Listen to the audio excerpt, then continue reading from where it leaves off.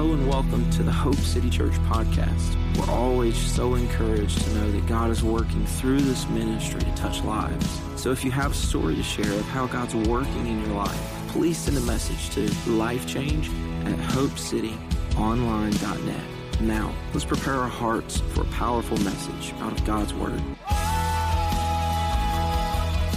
I want to keep the train rolling down the tracks today for this rebranded series. I've watched the last two sermons that Pastor Robbie has preached, talking about how Christianity has got the wrong perception than what was originally intended, right? That Jesus came to do something radically different. And if you take the past two sermons that Robbie's preached and boiled them down, it comes down that we're supposed to love each other, right? We're supposed to love God and we're supposed to love people. And it's not about heaping all these extra requirements and rules and regulations and all these things that push us back into that temple model that he's been talking about.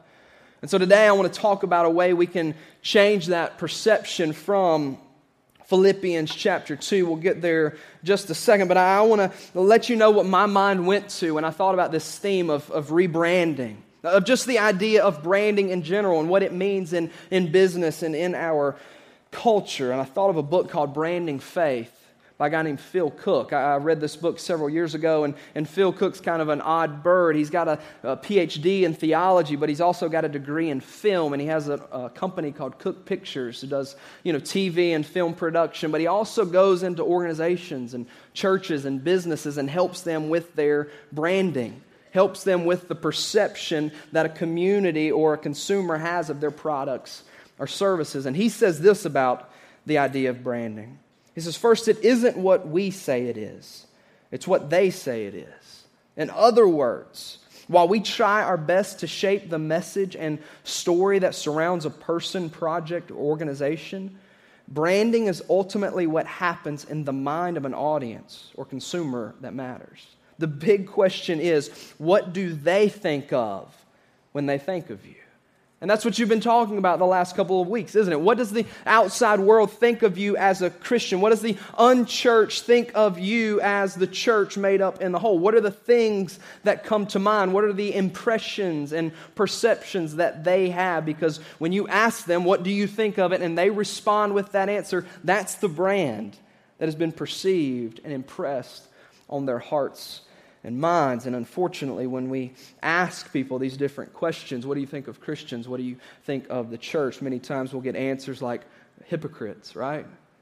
Selfish, angry, all of these different things that when you hear those, you go, whoa, that's the exact opposite of what we're shooting for, right? That's the exact opposite of what Christ came to do. And so I want to try to help with that maybe a little bit today in your life individually. Then when it's fleshed out individually, it will begin to be seen corporately, because I believe we can change that perception. I believe we can begin to change that perspective if we change the actions that are present in our lives. We can talk about it all we want to, right? Well, we can post as many Facebook Bible verses and inspirational quotes and all of these things, but what do people see lived out? What actions are right in front of them to impress their lives? Okay, he says he's a Christian, but he responds in that way.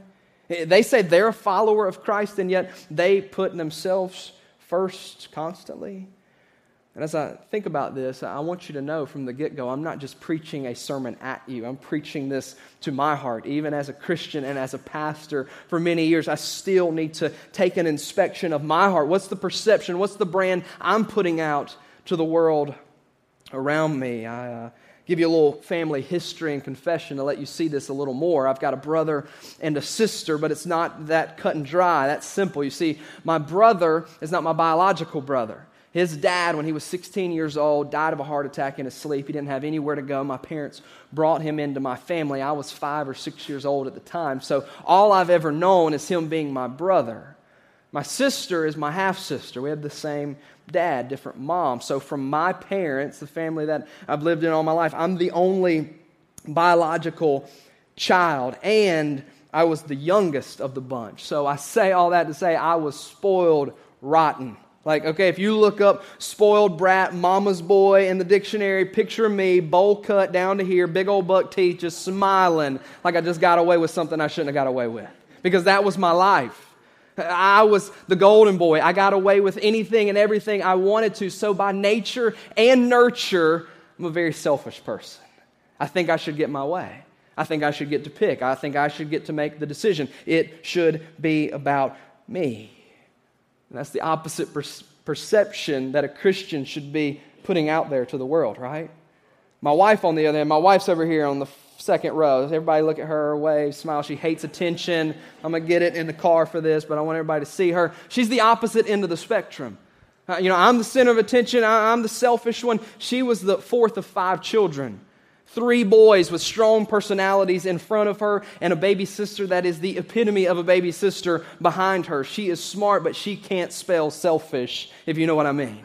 Like to the point, if you were able to make an exact clone, get a replica of her, put both of them in a car and say you have one duty, one task for this experiment. Y'all have to go and get something to eat. They would both die in that car of hunger because it would be an endless cycle of what do you want? I don't care. What do you want? What do you want? I don't care. What do you want? When you're trapped in the middle of 5 kids like that and you don't have a big personality, that's how you become, right? It's about whatever you want and I'll be happy. Whatever you need and I'll be satisfied. 2 different family dynamics, 2 different mindsets, but we're going to focus on the former one today because that's the one, if we're all honest, is more present in our lives, isn't it? The selfishness, the me. I'm the center of attention. And when that is present in our lives as Christians, that's a gigantic problem, isn't it? Because that is the wrong impression, that is the wrong perception that needs to be in the minds of people that we meet. But I'm not saying this is easy. Because as Christians, we still live in a culture, right, that pumps the opposite message. It's about you. It's about your desires. It's about your wants, your needs. And we see it all the time. I was watching TV recently and I saw one of the AT&T commercials, the cell phone commercials, and it's got the guy there in a suit, and he's very serious, and he's got all the kids around the table with him, right? And he's asking them these questions, and the point of the commercials is for you to get it and see that the obvious choice is AT&T, right? So these kids get it, you should get it, it's a simple decision to make. Well, in the commercial, the guy asked the kids, should I get a fast car or a slow car? What are kids going to say, right? Fast car! They just start screaming, fast car, you need a fast car! And he responds with a follow-up question, well, why should I get a fast car? The natural answer would be because it's more exciting, right? Or you can get somewhere quicker. And those would be what you would think would come to mind, but the kid shouts out, because you deserve it. And then the commercial shifts gears and it becomes like this hip-hop song, and there's a beat that drops in and the kids start dancing and they just start chanting over and over and over again, you deserve it, you deserve it. And it zooms back in on the guy right in the middle and he goes, you're right. I do deserve it. And isn't that the message that the enemy's been trying to pump into our hearts and minds from the garden? That God tried to take this from you. He's trying to keep this from you. You deserve this. You're entitled to this. You should reach out and take this. But it couldn't be further from the truth. When we buy into it, we change the brand, we change the intention, we change the perception and impression that we are supposed to leave on this culture and world around us. Greg Laurie said it this way: all the great cultures and influences of the world have always been about self. Greece said, be wise and know yourself. Rome said, be strong and discipline yourself. Education said, be resourceful and better yourself. Psychology says, be confident and assert yourself. Materialism says, be possessive and please yourself. Humanism says, be capable and believe in yourself. Pride says, be superior and promote yourself. But Jesus said, be humble and sacrifice yourself. But we don't follow that too many times, do we? We follow the world. We follow this impression. We fall into the culture instead of what Christ has called us to be. And we wonder why the world has the wrong brand in mind when they think of us. Let's look at Philippians chapter 2 with that in mind. Philippians 2 verses 1 through 8 is where we're going to be. And keep in mind, Paul's in prison when he's writing this. And he's writing to this church and he's telling them this is how we should act. This is how we should behave. So if there's any encouragement in Christ, any comfort and love, any participation in the Spirit, any affection and sympathy, which there is in all of those. So therefore, complete my joy by being of the same mind, having the same love. There we go again, what you've been talking about every week of this series. Loving God, loving others. Being in full accord and of one mind. And he fleshes this out in some practical ways for us. Verse 3, do nothing from selfish ambition or conceit, but in humility count others more significant than yourselves.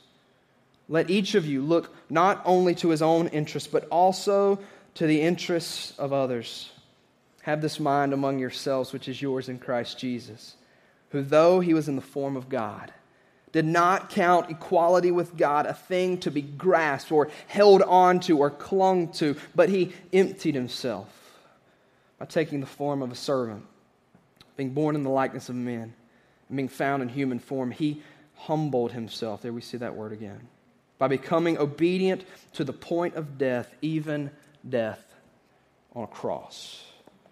So for the next few minutes, I want to give you 3 points. If you're a note taker, you can pull out your bulletin, information pack, program, whatever you call it here, and jot down some notes. I want to give you a few principles that you need to practice, I think, if we're going to change the perception back to its original intention. The first thing I think we see here is our ambitions need constant inspection. If we're going to change this perception, if we're going to rebrand this thing, I think our ambitions need constant inspection. Verse 3 says, do nothing from selfish ambition. Nothing. Every single action, every single word, every single decision needs to be evaluated and see, is this empty of selfish ambition and vain conceit? Why am I doing this? Imagine how radically different people's perceptions would be of us as Christians if we lived this one thing out. To do nothing out of selfish ambition or vain conceit. We saw it for what it was and how destructive it was to us, our witness, and the church. My family goes on a beach trip with several different couples every year, young married couples, same age and stage in life. And 2 of the women that are part of the trip found out in the last couple of years that they had a very serious gluten allergy. Not like we're not doing gluten because it's the hipster thing to do everywhere now, but because this is like really serious and destructive to their lives. So everything that came into this house the whole week we're on this beach trip, every ingredient was read. Is there gluten in this? Everything was inspected. At restaurants, managers were brought out. Waiters were interrogated. They brought out one dish and the girl didn't even taste it, didn't even smell it, just looked at it and said, there's gluten in this. Called the manager out and they were, ma'am, I'm sorry. I'm so apologetic that this was done wrong. And they took it back and they replaced her meal. They were vigilant about making sure not a single bit of it came into contact with their food. Why? Why were they so serious about this? Because it was dangerous. It was destructive to their lives, to their future, to their happiness, to their health. The rest of the trip was going to be completely different if this came into contact with their body. I know that's an extreme example, but what if we thought about selfish ambition and vain conceit in those manners? That every single thing we brought into our life and everything we put out from our lives, we said, does this have selfishness in it? Am I doing this just because it's me and what I want, or am I thinking of others? Am I putting them first? Selfish ambition is this self-seeking mindset. It's this, my personal goal is pursued over you. And what's ironic in this time and season that we're in, being in a political race, an election year, this word for selfish ambition in the Greek was actually used by Aristotle to describe the political clawing and fighting and cutthroat mentality that the politicians at this time would use to gain public office. It's this ugly self-promotion that pushes oneself up in the eyes of people by stepping on the neck of someone else. And so often we'll look at that in a politician and we'll say, I hate them, man. They're liars, they're scheming, they're selfish. And yet I do it in my family all the time with my kids. No, Daddy doesn't want to play right now. He wants to sit here and watch TV and be lazy. No, I don't want to sacrifice and serve you in that way. I want my needs met. Whether it's at home, whether it's at work, whether it's extended family, wherever it might be. How do you think that brands the perception of us as Christians in the minds of others? Our ambitions need constant inspection. Number 2, if we're going to change this perception back to its original intention, we must constantly copy the humility of Christ. If we're going to do this, we got to constantly, daily copy the humility that Christ displayed. But the biggest problem, I think, for us in this, going back to the original illustrations I use, is that we copy the pride of our culture too often and not copying the humility of Christ. See this word here for humility, it means lowliness of mind. It was a word that the Greeks would use to speak of people who were repulsive to them. They were less than they were. They prided themselves on being better and superior to others. So Paul is telling us here we should see ourselves as selfless servants. That's who we should be. Not just things we should do, but that's who we should be through and through. And I think if we're going to change this perception of Christianity in our community, we need a new mind when it comes to humility. Because when we think of humility, we think of this prideful American mindset, right? We think of it like maybe the Greeks did. I can't be humble. I can't show this weakness. I can't allow them to get away with that. I've got to get mine right here and right now. That's the opposite of what the real mentality is for biblical humility. The first thing here that we need to know is that humility is not about inferiority, but about seeing ourselves accurately. That's what true humility is. It's not about seeing ourselves inferior. Oh, I'm worthless. I just go eat worms. Nobody likes me. Everybody hates me kind of thing. No. It's about seeing ourselves accurately, though. Seeing ourselves in response to Christ, who He is and what He's done for us. The word here means to have a deep and accurate sense of one's size. To put it into perspective. Last year on our anniversary, to show you again how amazing my wife is, for our anniversary present, we went to Monday Night Football, okay? To watch the Panthers beat the Colts, right? And I can remember, I don't know why I had this experience, right before the game, they've got this big American flag out over this entire football field, and this big pop star singing the national anthem, and jets are flying over, and there's all this craziness going on, and I had this really humbling experience. For some reason, God allowed me to take a different perspective in that moment and see, from a different angle. Because I got to thinking, I got to looking around this whole stadium, 70,000 people. And I thought, man, I'm just a tiny speck in the middle of this stadium. And then I looked off in the distance and I saw these skyscrapers, and I thought, man, this stadium's just a speck in this city. Which is just a speck in this state, which is just a speck in this country, which is just a speck in this world, which is really just a speck in the galaxies and solar systems, right? And I was able to zoom out and have this mentality of, man, I'm really small. But it wasn't depressing in that moment. It was really freeing. It was accurately humbling in that moment to see, man, it's not all about you, Skip. There's a lot more out there. But so often we don't do that zoom out thing, do we? We zoom in. And it's about me, and it's about my agenda, and it's about my time, it's about my desires, and about my wants, my, all of these things. And we're not copying the humility of Christ in that moment, are we? Because what did He do? He came for you. He came for me. He let go of equality with God, is what it says here. Sitting on a throne, being praised nonstop, over and over and over again. He said, well, I'm going to lay this down, and I'm going to go for you. I'm going to go to the cross for you. What is He calling you to sacrifice in humility for those around you? The second aspect of humility that we need to get a new mentality with is that it's not weakness, but meekness. It's not weakness, it's meekness. This literally means power under constraint here. When we see Christ coming humbly and laying this down, it doesn't mean He's weak. It doesn't mean He's missing out on anything. It's actually showing how strong He is because He's able to constrain it and hold it back and use it for the good of others. But we have this opposite mentality. If you were to come into my house right now and walk into my dining room, there's a beautiful bridal portrait on the wall of my wife. She's got her hair and makeup done and her beautiful gown on. But in the picture, we had a picture made with the dog that we had at the time sitting beside her. This wasn't just any dog. This was a purebred English Mastiff. I'm talking about a big old, muscled up, powerful dog, about 180 pounds. Her name was Nala because she looked like a lion, and Lion King was my favorite movie growing up, so it just worked out perfectly. But there was a thing about Nala. If you were walking her, and she saw a squirrel, and she decided she was going after that squirrel, you were going after that squirrel. Like, you can lay down and try to stop, but she's going to pull you like a bulldozer because she was so strong as an ox. But there was also a meekness about this huge, powerful, muscled-up, fierce dog. That if a child came in, man, any one of your children could have climbed on her, rode her like she was a horse, kicked her. If she had a ball in her mouth, they could have been elbow deep in her mouth pulling out a ball. There would have been no growling. There would have been no biting. There would have been no hair raising. There was a power under constraint that I think knew, yeah, I'm powerful, and yeah, I'm big, and yeah, I could snap off this kid's arm with one bite, but I'm going to control that because they're more important than me. They're more significant than me. I want their enjoyment first. I want their good first. I want them to be first. Isn't that what we see in Christ? But there was no more powerful. There was no one more worthy. There was no one more glorified. But there was also no one more humbled. To look and say, you know what, I'm going to put this under control.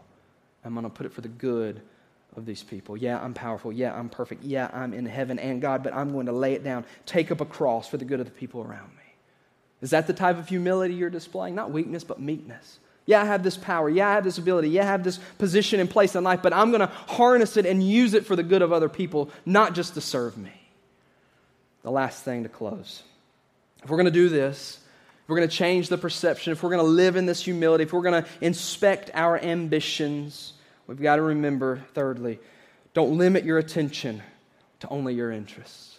Don't limit your attention to only your interests. Verse 4 is where we get this from. It says, let each of you look not only to his own interests, but also to the interests of others. This word look here doesn't mean just to casually glance. It doesn't mean just to cut your eyes over at a certain time. It means to fix your eyes on.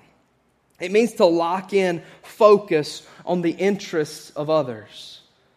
And what's interesting about the word interest here is that in the Greek, it's not specifying one individual thing. It's kind of a fill in the blank. It's kind of a filler there. So when Paul says, look not to your own happiness, but also to the happiness of others. Look not to your own needs, but also to the needs of others. You can put whatever you want to in there. Finances, property, family, health, reputation, education, success, and happiness. The point is, don't look at just your stuff. Look out for others. Look out for your children. Husband, look out for your wife. Look out for that coworker. Look out for that needy single mom down the street. Whatever it might be, look for them instead of only looking at yourself. I was convicted about this recently in a very practical way. I went to a Dunkin' Donuts early one morning to meet with a guy for Bible study. It was a cold, rainy morning, and obviously I looked out to my own interest. It's cold, it's rainy, I'm tired, I'm getting me a coffee. So I got me a coffee, and I enjoyed it. And I got home later that morning, and my wife looked at me, and not in a passive-aggressive way, but just in a genuinely sorrowful way. She said, I wish you would have thought and got me something. I could have really used the chai tea. And I was like, oh man, I'm worthless. Because I got to tell you a little bit more of the story. Not only did I meet my own interest in that moment by getting me a coffee, as soon as I went through, I found out while I was there that they had a promotion going on, that you could get a free dark roast. So I went and got in my car and went through the drive-thru and got me another cup of coffee. So I thought of myself doubly that morning before I thought about her at all. But isn't that a picture of our life so often? That we just go through every single day, every single morning, every single afternoon, and we always think, what do I want? We look at the menu before us, whether it's in our hand or above us, and we think, what do I want in this situation? What do I want in this part of my life? What do I want today and in this time? And it's all about meeting my needs, and we're not looking into the interests of others. How can I serve them? How can I meet their needs? How can I use this power that I have under constraint to humbly serve them and constantly copy the humility that Christ has shown me? I'll close with this story. It's about a pastor named Dr. Alexander White of Edinburgh in the late 1800s. It was said, the story goes, that another preacher came to the town and he was holding these revival services, but this preacher had a reputation of when he came to town, he often used the pulpit to badmouth other preachers in the area, point out their flaws, talk about what they weren't doing right. And a friend came to Dr. White after the first evening service that this pastor had been in town and said, Dr. White, do you know what this man said last night? Dr. White responded, say on. And the friend looks at him and said, he said that Dr. Hood Wilson was not a converted man. Dr. White was indignant at hearing this. He leapt from his chair. His face was dark with indignation, and he said, that rascal, Dr. Hood Wilson, not a converted man, how dare he say such a thing? The visitor, was kind of shocked at this passion and this emotion because he wasn't finished telling him everything that happened. He said, but Dr. White, there's more. He also said that you weren't a converted man.